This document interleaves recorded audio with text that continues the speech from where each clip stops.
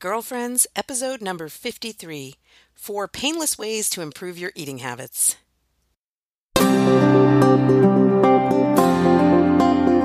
Hello and welcome to Girlfriends. I'm Danielle Bean. I'm a wife and a mom, and I'm on a mission to help you know your worth as a woman so you can find peace, balance, and joy in family living.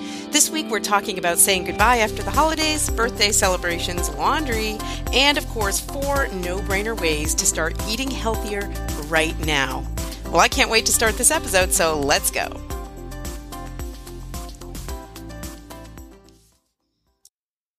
Hey girlfriends, welcome back to another episode of the Girlfriends Podcast. I'm so glad you're joining me again for another week here. Are you surviving? I hope you're surviving back to school, back to work, back to the routines.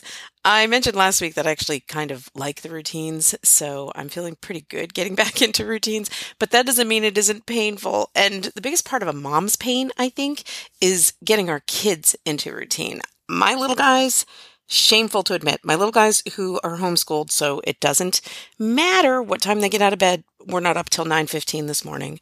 It's just how it is. They're still adjusting. But the other part of that equation is they need to be getting into bed earlier in the evening. So we're working on it. We're getting there. Today actually went pretty well this morning with getting their work done. And my kids were in school, of course, are on their second week already. I'm back to work for a second week. So we're all right there. I've still got a couple of college kids who are still out, but yesterday, early in the morning, we brought Ambrose back to the airport so that he could go back to Florida, and I thought it was going to be fine. Honestly, one of my kids asked if I was going to cry saying goodbye to him, and I honestly just said, no, I'm fine. I felt perfectly adjusted to the fact that we had our time with him here at home, and it was nice to have him, and felt like, okay, he's ready to head back and have another great semester, and he does so well there. He's so happy that, it's hard to feel bad about.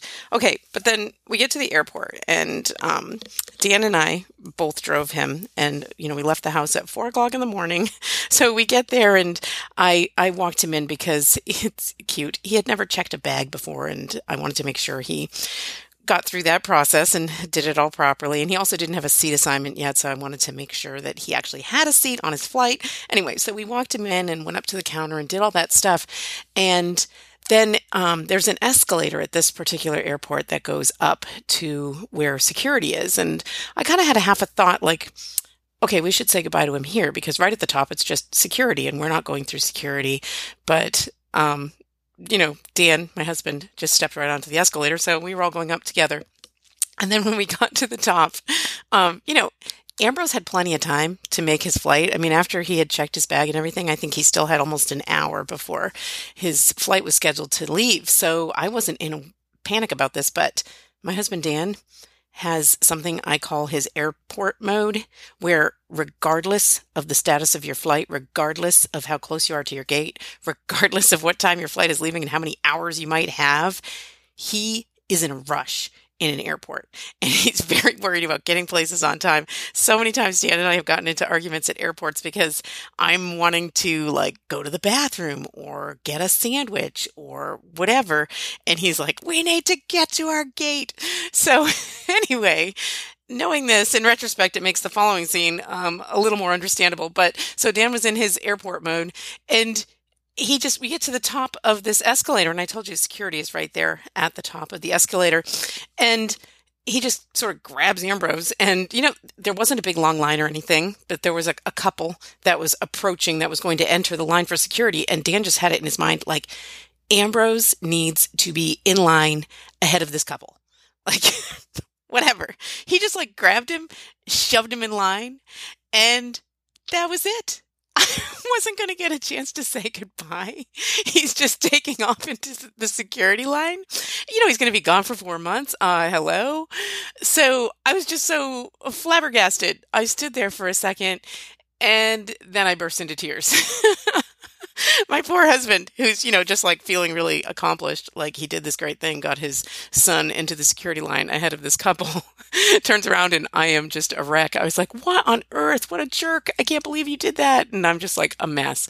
And so, of course, then he decided to fix the situation by calling Ambrose back so that I could say a proper goodbye to him. But at that point, I was such a mess that it upset Ambrose. And I mean, all ended well. It was fine. And I'm glad I did get a chance to say goodbye to him. But what a blubbery mess it ended up being when I don't think it would have been that way otherwise. Regardless, I think I really needed to cry anyway. Sorry to David, our one admitted girlfriend's listener who is a male, but I think most females can relate to that sometimes you need to cry. And sometimes whatever the reason is, even if it's a legitimate reason to cry, you sometimes keep going afterwards and you just feel like, this is cleansing and I need to do this. So I assured Dan on the way home when the tears were still flowing that it wasn't anything I was holding against him. I mean, I actually think it's actually funny that we both approached that situation in such typically male and female ways, that he was all about efficiency and expediency, and I was focused on the emotions of the moment. But anyway, we did manage to say goodbye, and I felt better after my good cry, as we always do. It is very cleansing. Do you know that there's like chemicals, there's hormones in your tears, that we actually do need that flushing out. It's real. That feeling that you need that is real. So just don't ever feel bad about sometimes needing to have a good cry to feel better.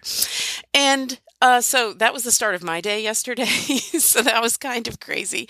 Got back home and thought maybe we could sleep a little. I did not. I just couldn't. It was just like, whatever, I'm up for the day. And the day included football, which was exciting. Do you have a favorite team that's playing in the playoffs? We root for the Steelers here. I think I've mentioned that before, and they won yesterday. So thank goodness we can spend the week feeling happy and content.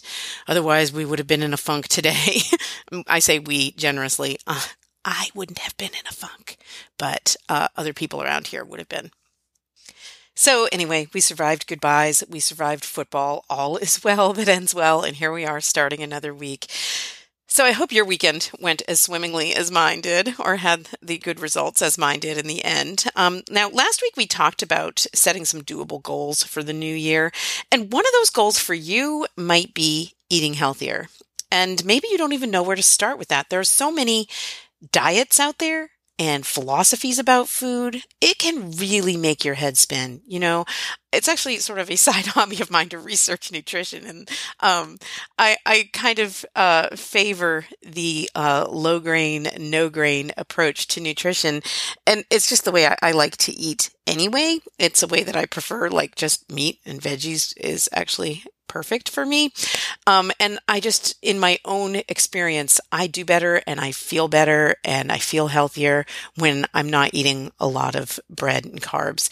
So anyway, that said, whatever your specific goals are for healthier eating, I want to share with you some ideas for no-brainer, kind of painless ways that you can eat better, regardless of what your particular food philosophy is or what your goals are for your health and nutrition at the start of the new year. Okay, so the first easy way that you can begin to eat better, starting right this minute or tonight at dinner, I want to recommend that you roast your veggies, roast your vegetables.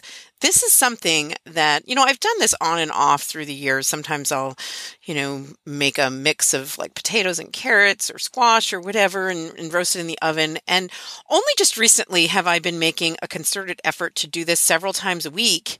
And I can't believe it. My kids, when I roast vegetables, will eat any vegetable. Any vegetable. I mean, I haven't tried Brussels sprouts yet because I just have this bad association with them from my childhood. I know people rave about roasted Brussels sprouts, but I can't do it yet. I may get there, but I cannot do it yet. But other than that, like roasted green beans, broccoli, squash, carrots, peppers, zucchini, you name it, my kids will eat it if I roast it on a pan. Now, this is easy too. I mean, okay, in the past, I've always tried to, balance out meals that I get or that I prepare for my kids with a vegetable, whether it's like a side salad or, green beans or broccoli or whatever it is. But I always relied on frozen vegetables because it just seems so much faster, so much easier. That's what I grew up on. My mom always made frozen vegetables. And there's nothing wrong with frozen vegetables, except they are kind of bland. and sometimes mushy. It's just not the best. So I've made an effort to be roasting vegetables, and really I just put them on a pan, set the oven at like 400, 425, even 450, depending on what else you have in the oven at the time. Because this is actually a nice thing too, that if you have, if you're cooking any kind of meat or something else in the oven, you can do this at the same time. Just cut up the vegetables, mix them with a little olive oil and whatever else you want for spices, salt, pepper, lemon juice, Worcestershire sauce, whatever. And it really, honestly, is so easy. Then you just stick it in the oven and maybe stir them up every once in a while. And they are so good, and it's so good for you because you know exactly what's in it, and you've got the healthy oils from the olive oil and all these vegetables. And I've been amazed at the fact that my kids will eat any vegetable I put in front of them as long as it's been roasted. So that's really encouraged me. And every time I go into the produce section now, I'm like, what else can I roast? And kind of just look around. And I think that's a really healthy thing to do. It's a really healthy habit. It's an easy way to get more vegetables into your diet. I promise you, if you think you don't love vegetables, if you think it's not your thing, if you think you only want to eat like protein and carbs, give this a try. Just give this a try. Make a little pan of roasted vegetables, whatever kind you think you might like. Start with something easy that, most people like carrots or potatoes and make a mix of those. Don't do only just potatoes because then that ends up being like hash browns or whatever. But make a mix of vegetables and then, try to get a number of different colors in the kinds of vegetables that you're roasting. And it really makes a beautiful side dish. I mean, I'm always wanting to take a picture of the pan of roasted vegetables as it comes out of the oven because it just looks so beautiful and it's so appealing. So anyway, that's my first easy, no-brainer, painless tip because it really is yummy to roast your veggies. Just try it this week, I promise you. And if you have some roasted vegetables that you like to try, that you've enjoyed, or a recipe for roasted vegetables, send it my way. I will love it, and my kids will thank you too. Okay, the next easy, painless, no-brainer, but maybe this isn't painless. Tip that I have for you is do not drink your calories. Please don't drink your calories. And yeah, maybe this would be a painful one for somebody who's addicted to iced coffees loaded with sugar or McDonald's frappes or whatever your particular vice is. I hear this all the time, don't drink calories, don't drink your calories, or at least, be aware of the calories you're drinking. And, like a giant Coke, for example. Oh, it's just sugar. It's just sugar that you're dumping into your system. And it's so readily absorbed by your blood that it's like an instant spike in your blood sugar. So I really recommend to try this. If you're addicted to a particular sugary drink, whatever it is, try cutting down on the sugar in it. If you're addicted to drinking, straight up sugary soda, cut down on how much of it you're drinking in a day. Start there anyway. You don't have to go cold turkey. Or if you're addicted to a lot of sugar in your coffee, try to, cut it by 25%. And then next week, try to cut it by another 25%. Your tastes do adjust. And I find, and I say this as a person who has been addicted to sugar, who has been addicted to all forms of sugar, who has lived on sugar alone for many years in a very unhealthy state, although I felt like I was healthy and I felt like I wasn't overweight, which I guess I wasn't miraculously. I was surviving on just sugar, carbs and sugar in all of its various forms. Not a healthy way to live. So anyway, I'm telling you, your tastes do adjust because now I don't put any sugar at all in my coffee. And that would have, 10 years ago, forget it. I would have fainted at the idea of drinking a cup of coffee that wasn't loaded with sugar. So your tastes adjust and you find that, I think that when you're accustomed to drinking and eating a ton of sugar in your diet on a regular basis, that you just kind of become numb to it and you need more and more and more just to even feel like you can taste it.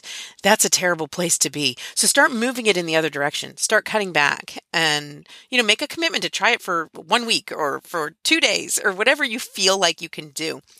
I am amazed at the number of calories in some drinks, like from fast food places, for example. Oh my gosh, like go to the mall and go to see that Cinnabon place, which smells amazing. Never mind the sugar in the giant cinnamon rolls that are as big as your face, but they also have these sugary drinks. I realized my daughter informed me because she had enjoyed one that afternoon.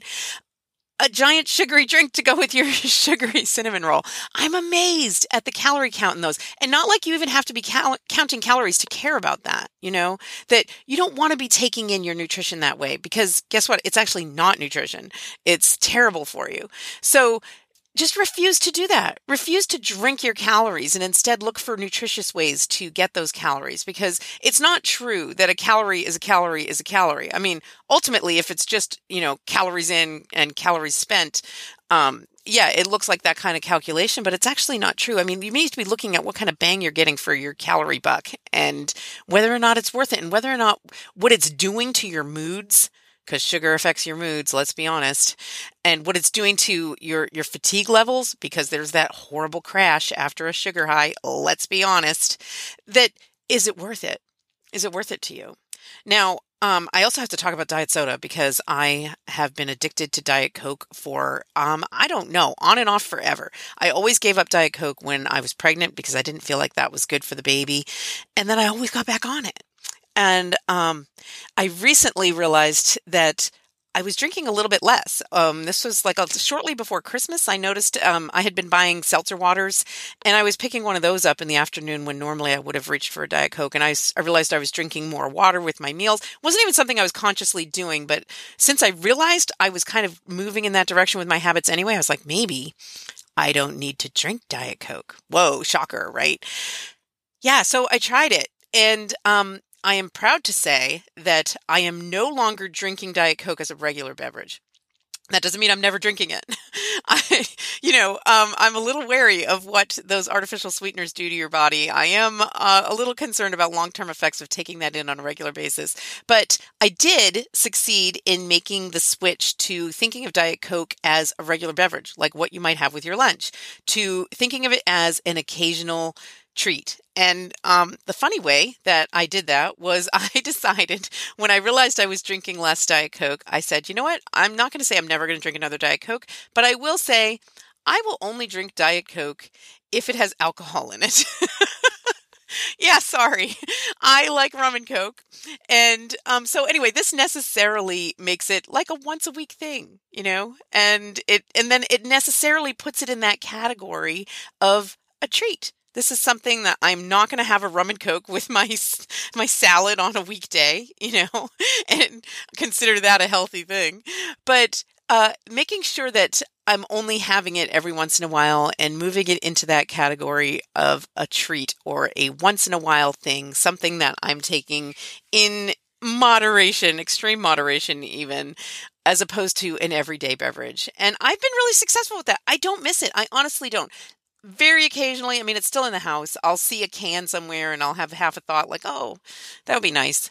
But it really isn't something that I'm craving or worrying about or spending any time or energy on. So maybe there's room for that kind of change in your life. If you're drinking a lot of calories, maybe there's a way you can switch your brain so that you're thinking of that high calorie drink. Like if it's, a Dunkin' Donuts iced coffee with whipped cream on the top, and maybe think about that as a dessert.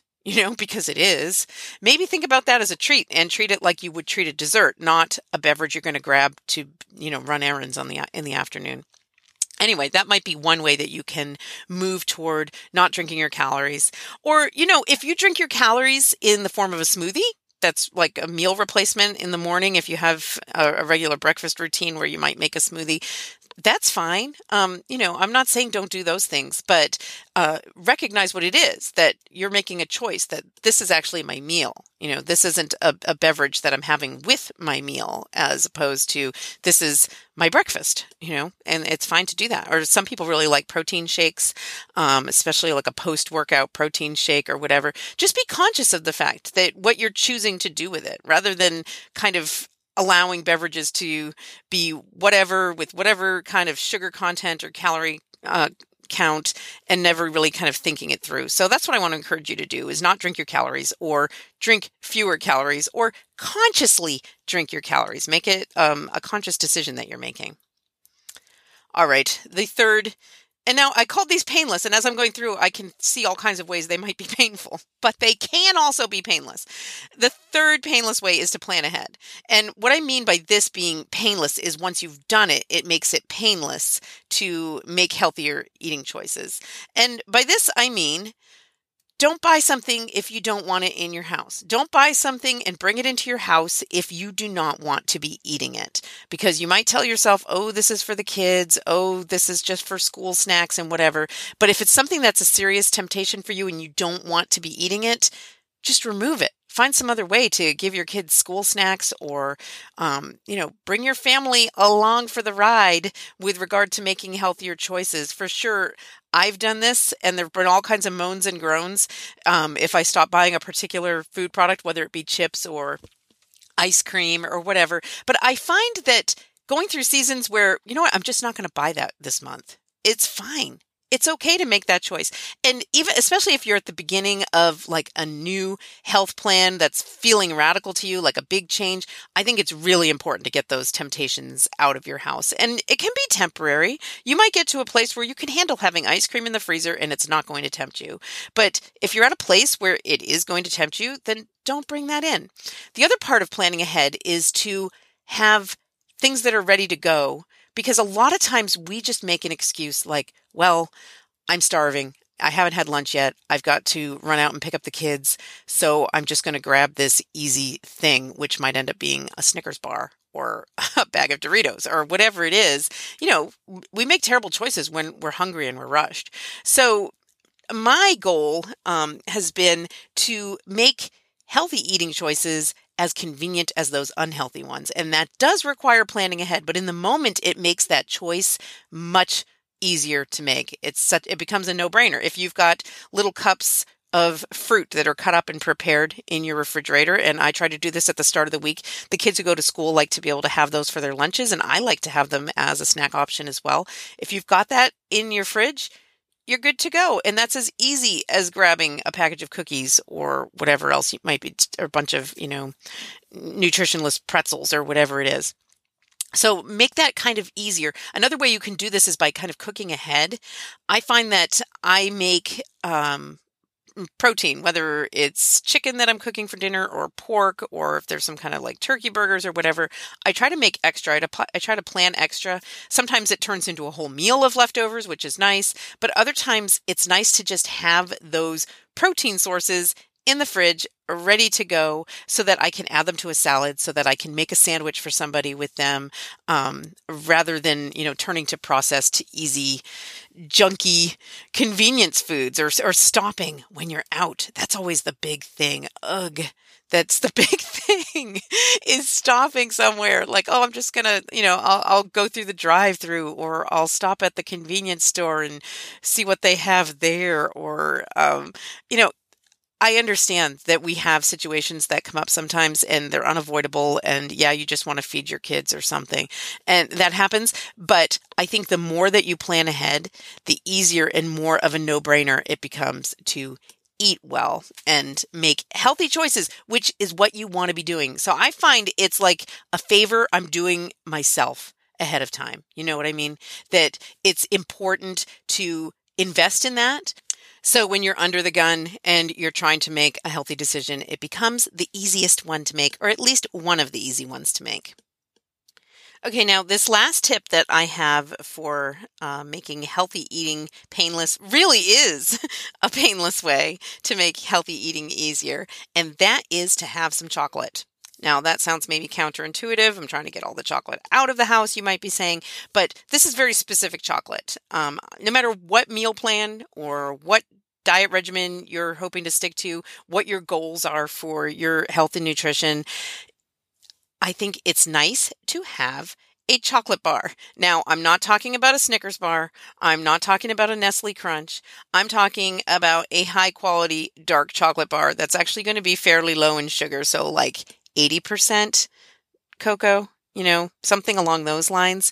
And again, this can feel like an acquired taste. So maybe you want to just start with a dark chocolate that's a lower percentage than that, and see where you can go from there. Anyway, the whole point is to have this chocolate bar, a high quality, high chocolate percentage level chocolate bar that you keep in your pantry, you keep in a hidden place, keep it in your freezer if you must, or, hide it somewhere in your cupboards, to for those moments when you really are tempted, when you really feel like I want to have, X, Y, or Z, that especially if it's a sweet indulgence of some sort, I find it's really helpful to have that candy bar because you don't need a lot to feel like you've had something, that you feel like you've been given a treat.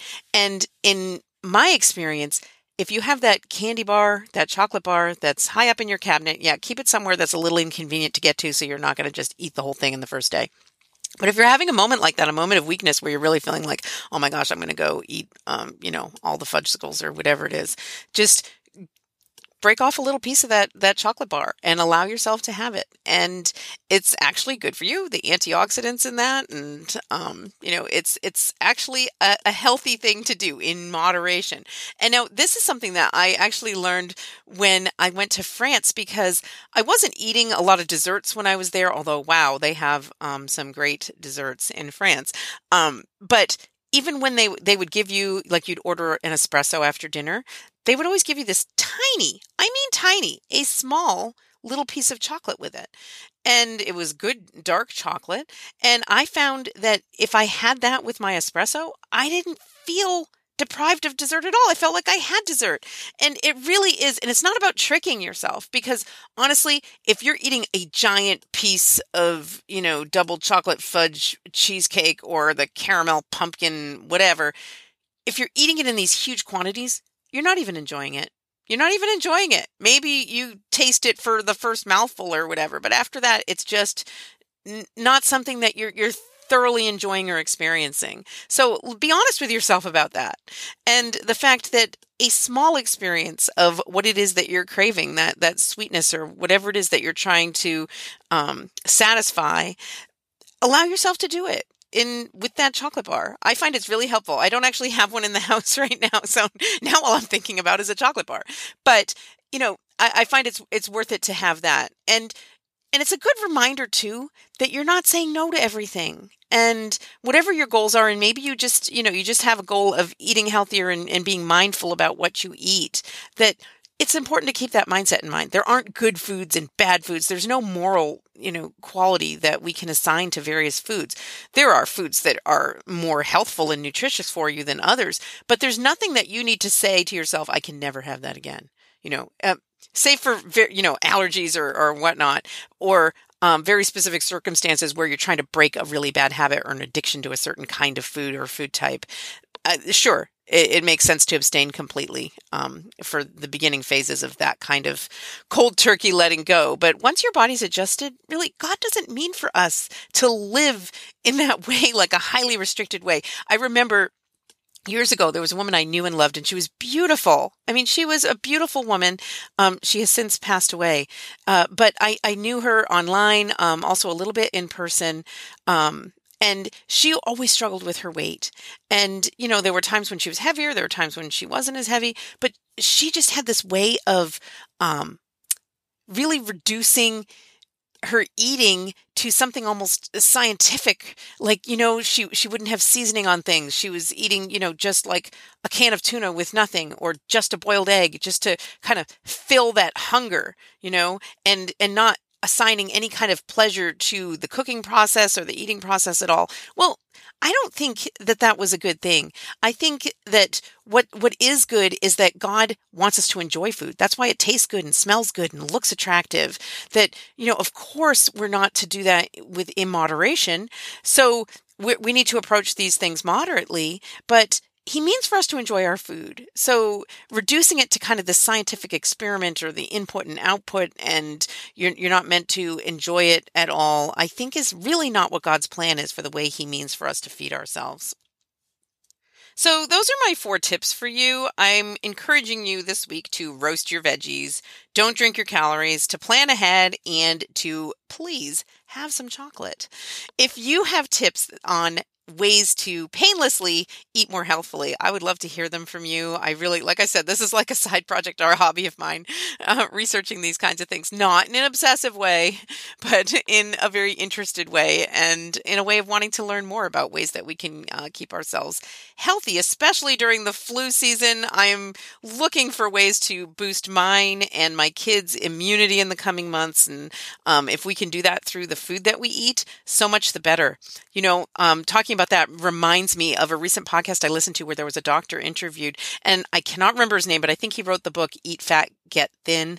And he was talking about healthy fats versus non-healthy fats, and the idea that a high carb, low fat diet isn't really ideal for human health. And anyway, what he said was really intriguing. But the most important thing that I took away from that interview was he said, food is the most powerful drug you will ever put in your body. And that was amazing to me. Like, I never thought about it that way before. I never thought about food as a drug. And yeah, it's not a drug. But what he meant by that was that it affects our bodies. The kind of food that we eat causes different chemical reactions, causes different reactions in our bodies, affects our bodies differently, affects our metabolism, affects our hormone levels, affects our moods, affects, our fat percentage on our bodies, affects our muscle mass. So food is a powerful drug.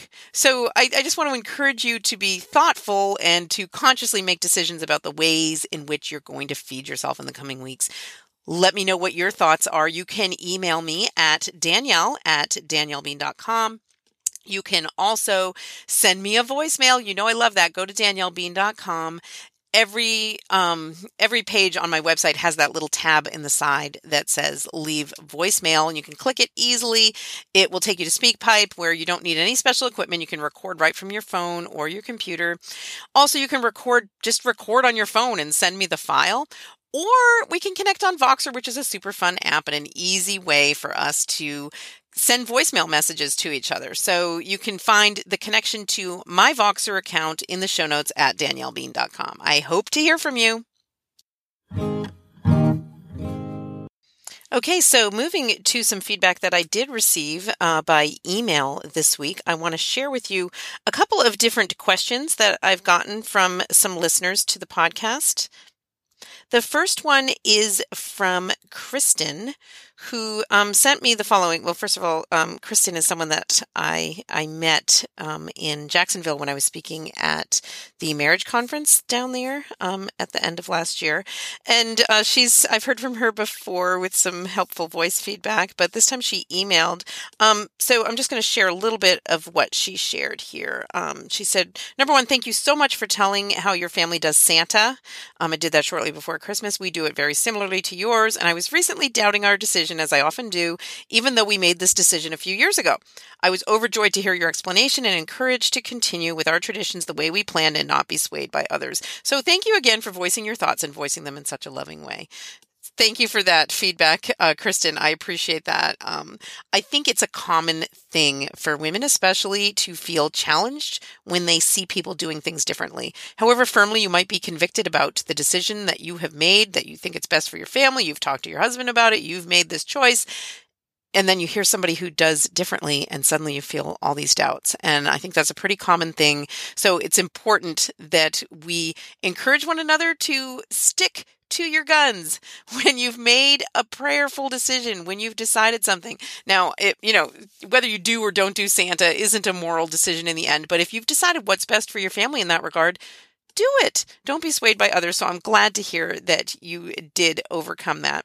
Now, the second point that Kristen makes, she says, a random yet important question that you may have answered before in a blog. So maybe you can point me in that direction. I don't know that I have. Anyway, she says, how do you celebrate your kids' birthdays? I've been struggling with this because we have 3 of our 4 kids' birthdays in November, December, and January.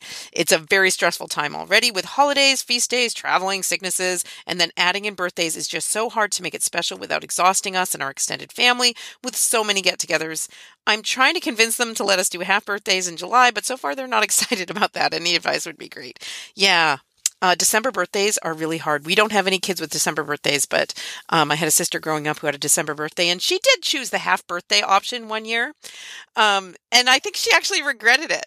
I don't know. There's something that's special about your actual birthday. So I kind of understand why your kids might be resisting that. But being realistic, even if your kids' birthdays aren't in December, which is a crazy month, there's always that stress around kids' birthdays. And this is certainly something that I have done in various ways. I have failed at this in various ways since, ever since I became a mom. I remember my first daughter's first birthday, and it was so important to me that everything be perfect. And, we had some friends over and I made the cake, and as sweet as it is, and I like looking back at those pictures, I also remember the anxiety and the stress over it. So I think sometimes we need to give ourselves a little reality check. Like, this is important. And yet our kids are picking up their cues from us about just how do or die this birthday situation is. Some of my kids, if we did nothing on their birthday except maybe give them a gift or, had a cupcake after dinner, they'd be fine. Others of my kids really, really look forward to their birthdays, super plan them out. I'm thinking of Gabby here, who through the years has famously begun her birthday planning in January and her birthday's in June. And there were years when she was so worked up about it, she couldn't even enjoy her birthday. That she I remember on 2 separate birthdays of hers in, her early years, I want to say she was probably turning 5 or turning 6 or 7, that she got up in the morning and she couldn't even eat her birthday breakfast and she just threw up. And it was just from super excitement and nervousness. She wasn't really sick. Just she was spoiling it for herself. But I have to take some of that blame too, that I didn't want to disappoint her. And she was probably feeling that anxiety on my part, sort of stress of the day. So we moms need to take a step back and we need to take a deep breath and we need to tell ourselves it's a wonderful opportunity to celebrate the specialness of this beautiful gift of a child that God has given us. And it's a wonderful opportunity to celebrate the unique beauty and joy and love that each child brings to our family as a family. But let's not kill ourselves trying to do it. And let's not break the bank. And let's not feel like we have to invite every single kid in the classroom, every kid on the block, every extended family member in order to do it. One thing that has kept me sane is that mostly, until the kid is old enough to actually request otherwise, we do in-home, just our immediate family kind of birthday celebrations. Yeah, grandparents and godparents and whatnot might want to give them a gift, but that can be done separately. And we try to just keep it to that one day. This is something that I've learned, okay? I learned this the hard way, that sometimes to try and make it easier to do all the things that you want to plan to do for this particular birthday, we have a way of spreading it out. Like, oh, we'll do this on the weekend, then we'll have your birthday dinner here, we'll do gifts on this day. Next thing you know, you're stressed out for a good 2 weeks celebrating this birthday with this kid.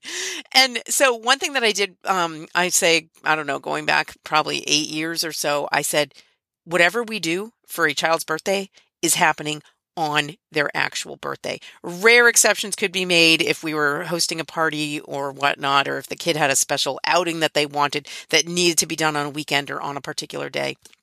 And in that case, that day was the one day. Contain it. Contain the crazy. And you only do what you can do in that day. And really focusing on gathering together as a family and what it is, like birthday. You're celebrating the gift of this child. You don't need to make some big, investment in order to do that of time, energy, or money or craziness. That in order to do that, celebrate the gift of this child, the day your child was given to you, the day your child was born, the day that child entered the world. It's a beautiful thing to celebrate, but focus on that and let that kind of temper the ways in which you're going to celebrate. Ultimately, you get to decide your family's culture. Is your family's culture going to be the renting out a farmyard full of ponies to celebrate every birthday, inviting everybody in the world, giant presents, getting a trampoline, whatever? Is that your family's culture? Is that what you want? It sounds to me, Kristen, like it's not what you want for your family. So really, I would focus on ways to make the child feel special. Now, one tradition that we have, and I love that I started this years ago. I don't know where I got the idea, but it's stuck. And even though my family sometimes rolls their eyes about it, we do it for every person whose birthday it is at our house, that when we do cake and ice cream, we always do, whatever, maybe it's pie, whatever the kid chose for their particular dessert. When we're doing the dessert part, we go around the table and each person says something that they especially like about that person, something they especially appreciate, some compliments, some words of encouragement, something they've noticed about a way that they've changed or grown. And I have found that what a gift this is to me as a mom to see my family use encouraging and affirming words to one another, where that isn't always the language that siblings use for one another. And to hear that, the themes go around the table with, recognizing various strengths and virtues in each of our children. And it really affirms that and encourages that goodness in each of our children. I find that when we give voice to it, and Yeah, sometimes it's a little awkward. Sometimes I I cry. That's fine. I'm always crying anyway. But sometimes they need that little nudge to be able to do it. But it really is a very beautiful thing for that birthday child. And that's one way that you can make a birthday special without any extra planning, any extra monetary investment, any extra cooking or anything, So even if you keep it as simple as that, make it part of your family's culture that you get one gift. You get a meal that you get to choose what it is, along with the dessert that you choose what it is. And, your family says nice things about you at the end of the meal. That's a beautiful celebration, in my opinion. And you know what? I think it's important to remember that you get to set that standard. And maybe other listeners have other ideas about ways to keep birthdays simple, especially during busy seasons. Let me know. Email me, Danielle@daniellebean.com, or leave me some voice feedback. I think we all can benefit from the reminder not to make ourselves crazy celebrating our children's birthdays. It's a wonderful opportunity to celebrate the gift of your child, but don't turn it into something that's really going to be harming you in the long run. Okay, this week I also heard from listener Sasha, who happens to be a fellow parishioner of mine at St. Andre Bessette. Hi, Sasha. Glad to hear from you. So she wrote, "Hi and Happy New Year, Danielle. I listened to your podcast yesterday while my daughter was at gymnastics. So happy to hear that you are going to continue in this new year. I, for one, would love to hear about your laundry strategy. There's only 4 of us in our house, and I have yet to figure out why I can't get a handle on it all." Thanks so much for your work. I enjoy it, Sasha.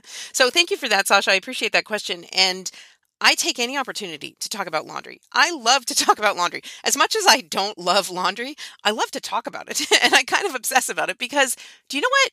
It's a big deal, especially to someone who's a homemaker. It is really an important part of running your household smoothly. If you want to know how my life is and whether or not my life is in order and in balance, take a look at my laundry. If it's spilling out all over and it's out of control, then my life is. If it's mostly in order and clean clothes are where they belong and the machines aren't a mess, then you can sort of gauge where my life is from that. And I think that applies to a lot of us, that it's sort of a symptom of the crazy in our lives and the times that things spin out of control. So that said, laundry. I waited way too long to implement this particular system, and this is something that works well with older children. Now, my youngest is 10, so I am working with older kids who are a little bit capable with laundry, but it could be adapted to work for a younger family. I'll explain that. What I did this past spring, and I forget who gave me the idea, but whatever. I kind of, going back, first of all, rewind. Years ago, I realized that Dan and my clothing was getting lost. I can't even tell you how many times that I was like, where did this, these gym shorts go? Or where was this t-shirt? Or Dan would be looking for work socks. And it was just lost in the giant mass of laundry that we had in this house. I was doing laundry every day. I still do laundry every day. And that might be something that you want to consider. I don't know with 4 kids, Sasha, if you're doing laundry every day, but that is one way to be sure that you stay on top of it, is to make it part of your daily routine. Then it's pretty painless and you're pretty much on top of it all the time. But that said, I was doing laundry every day, and yet we had like a clothes hamper upstairs and one downstairs, but it was like communal clothes hamper. That's where the dirty clothes go. And I realized that our stuff was kind of getting lost in that mix. And so I made the move to just have a laundry hamper that was just mine and Dan's. And I would wash our clothes separately from the rest of the family's clothes. Well, that kind of, set off a light bulb in my head as I realized those loads were super easy to dry, fold, and put away, like all in the same one task, because it was contained. It was just our stuff. So if I pulled those clothes out of the dryer, I would bring them up to our room, get them all hung and folded and put away. And it was that simple and easy. What I realized was how much time I was spending, because our laundry system was this giant mixed up mess of everybody's clothing, from the teenage boys down to the baby in his tiny socks, that I was spending so much time sorting the clothes after it had been cleaned. I had these giant piles of clean laundry, and it was just a nightmare of a chore. And I would pay my children sometimes out of desperation to just fold and sort the clothing into, everybody's piles. Why was I doing that? So, my big inspiration this past spring was to get each child his or her own laundry basket. Mark it clearly with a Sharpie. The boys got black baskets, the girls got white baskets, and that's where they put their dirty clothes. So, each bedroom has multiple of these baskets in it. Some of them put them in the closet. Some of them can fit underneath the bed or whatever makes sense for you. But that's where their dirty clothes go. They don't go in the big laundry hamper that is in our main bathroom. That's, generally towels, sometimes socks or random other items that are around the house, or maybe sheets occasionally. But your personal clothes go in your personal basket. And I really had to enforce this in the beginning. And some kids are still learning. But I find that it really becomes a habit for them that they have their own basket. When the basket is full, you bring it downstairs to the laundry machines and you do your laundry. With the younger boys, they sometimes need some of my help, and I actually don't mind because I'd rather do that than have a mess in my machines. But what really works great about this system is, teenagers, older kids can totally handle their own laundry, and they do. Occasionally, we'll have kind of a backup in the bathroom. Our laundry is in our bathroom, and that there's a bunch of kids trying to do their laundry at the same time, but those problems have pretty much worked themselves out. And, sometimes kids will notice that it's a lot of people are doing their laundry in there and they'll wait till later in the day. They might even wait till the next day. It's just kind of worked out. We don't have a set schedule for who does their laundry when, but those problems haven't been too much of an issue. And the nice thing is you bring down your basket that has your name on it and you put your clothing into the washer. And then if you're not home, and this often happens with my older kids, and I don't mind moving their clothes from the washer to the dryer, moving their clothes from the dryer to their basket and returning that to their room, but they're responsible for it after that. It's nice to have the basket there with their name on it so you know whose laundry is in the machine. So it's been life-changing. I can't overestimate how life-changing it has been for me to have this laundry system. It gets a little out of whack, and it did over Christmas break because my oldest son, Eamon, who's, away at college most of the time and responsible for his own laundry, still will put a lot of his laundry into that main laundry hamper, and I'll have to remove it, remind him. Sometimes I don't mind running a load for him or whatever, but generally speaking, throughout the year, the system runs really smoothly. I don't have those giant overwhelming piles of laundry, and I'm astonished that I don't have it. I do my laundry and Dan's, and that's super easy to do, probably three times a week, depending on how many different outings we have or whatnot. And I help the younger boys with theirs. That's it. And, like I said, sometimes I'll move other people's through the machines, but that is not a problem for me. That is not the time investment that laundry is. Now, okay, you might have 5 kids under the age of 6 and you're like, this is not going to work for me, but it can work for you. I mean, you might make, 2 and 2 of your kids laundry buddies and put their dirty clothes and train them to put their dirty clothes in one hamper together. So you're only washing 2 kids' clothing together. That really simplifies the sorting process. It's amazing the amount of time that we will spend with the sorting and folding after the fact.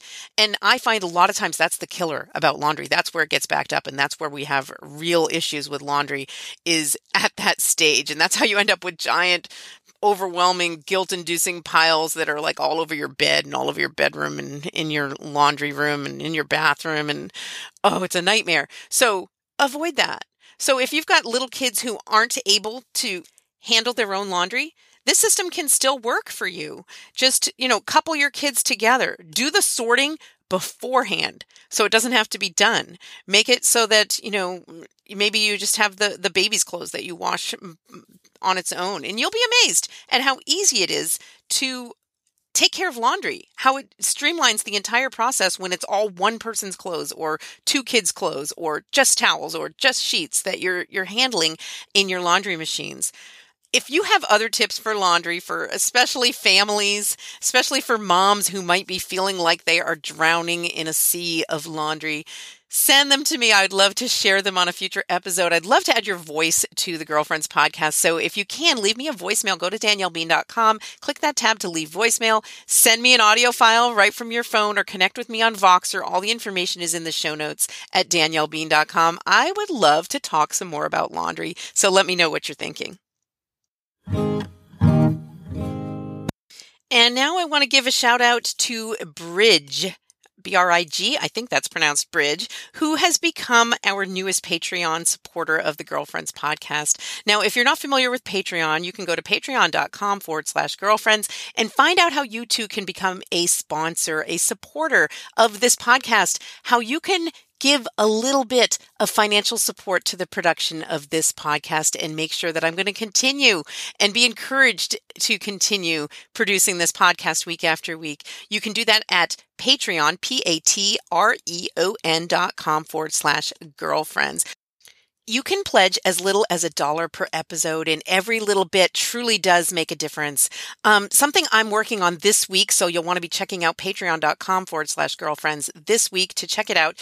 There are some bonuses that you can earn for various levels of pledges, and I'm experimenting with something where I'm going to do a monthly Google Hangout.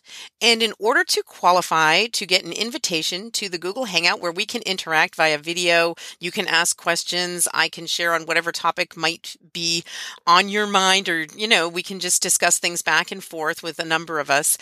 In order to qualify for an invitation to that, you just need to pledge as little as $1 per episode, and you'll get an invite to that monthly Google Hangout. So for all the details, you can go to patreon.com/girlfriends. And I'd love for your feedback for this new way that I'm hoping to encourage support of the program.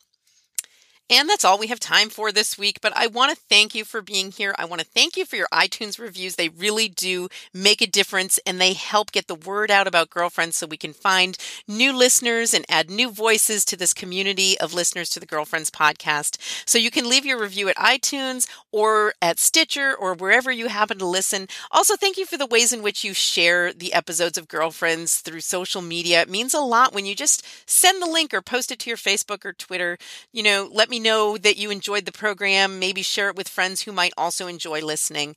It's a great way to get the word out about Girlfriends, and it's a wonderful encouragement and affirmation for me producing the podcast. So thank you for all of that, and thank you for all the ways that you encourage me and give me feedback, but also thank you just for being here, just for showing up again for another week.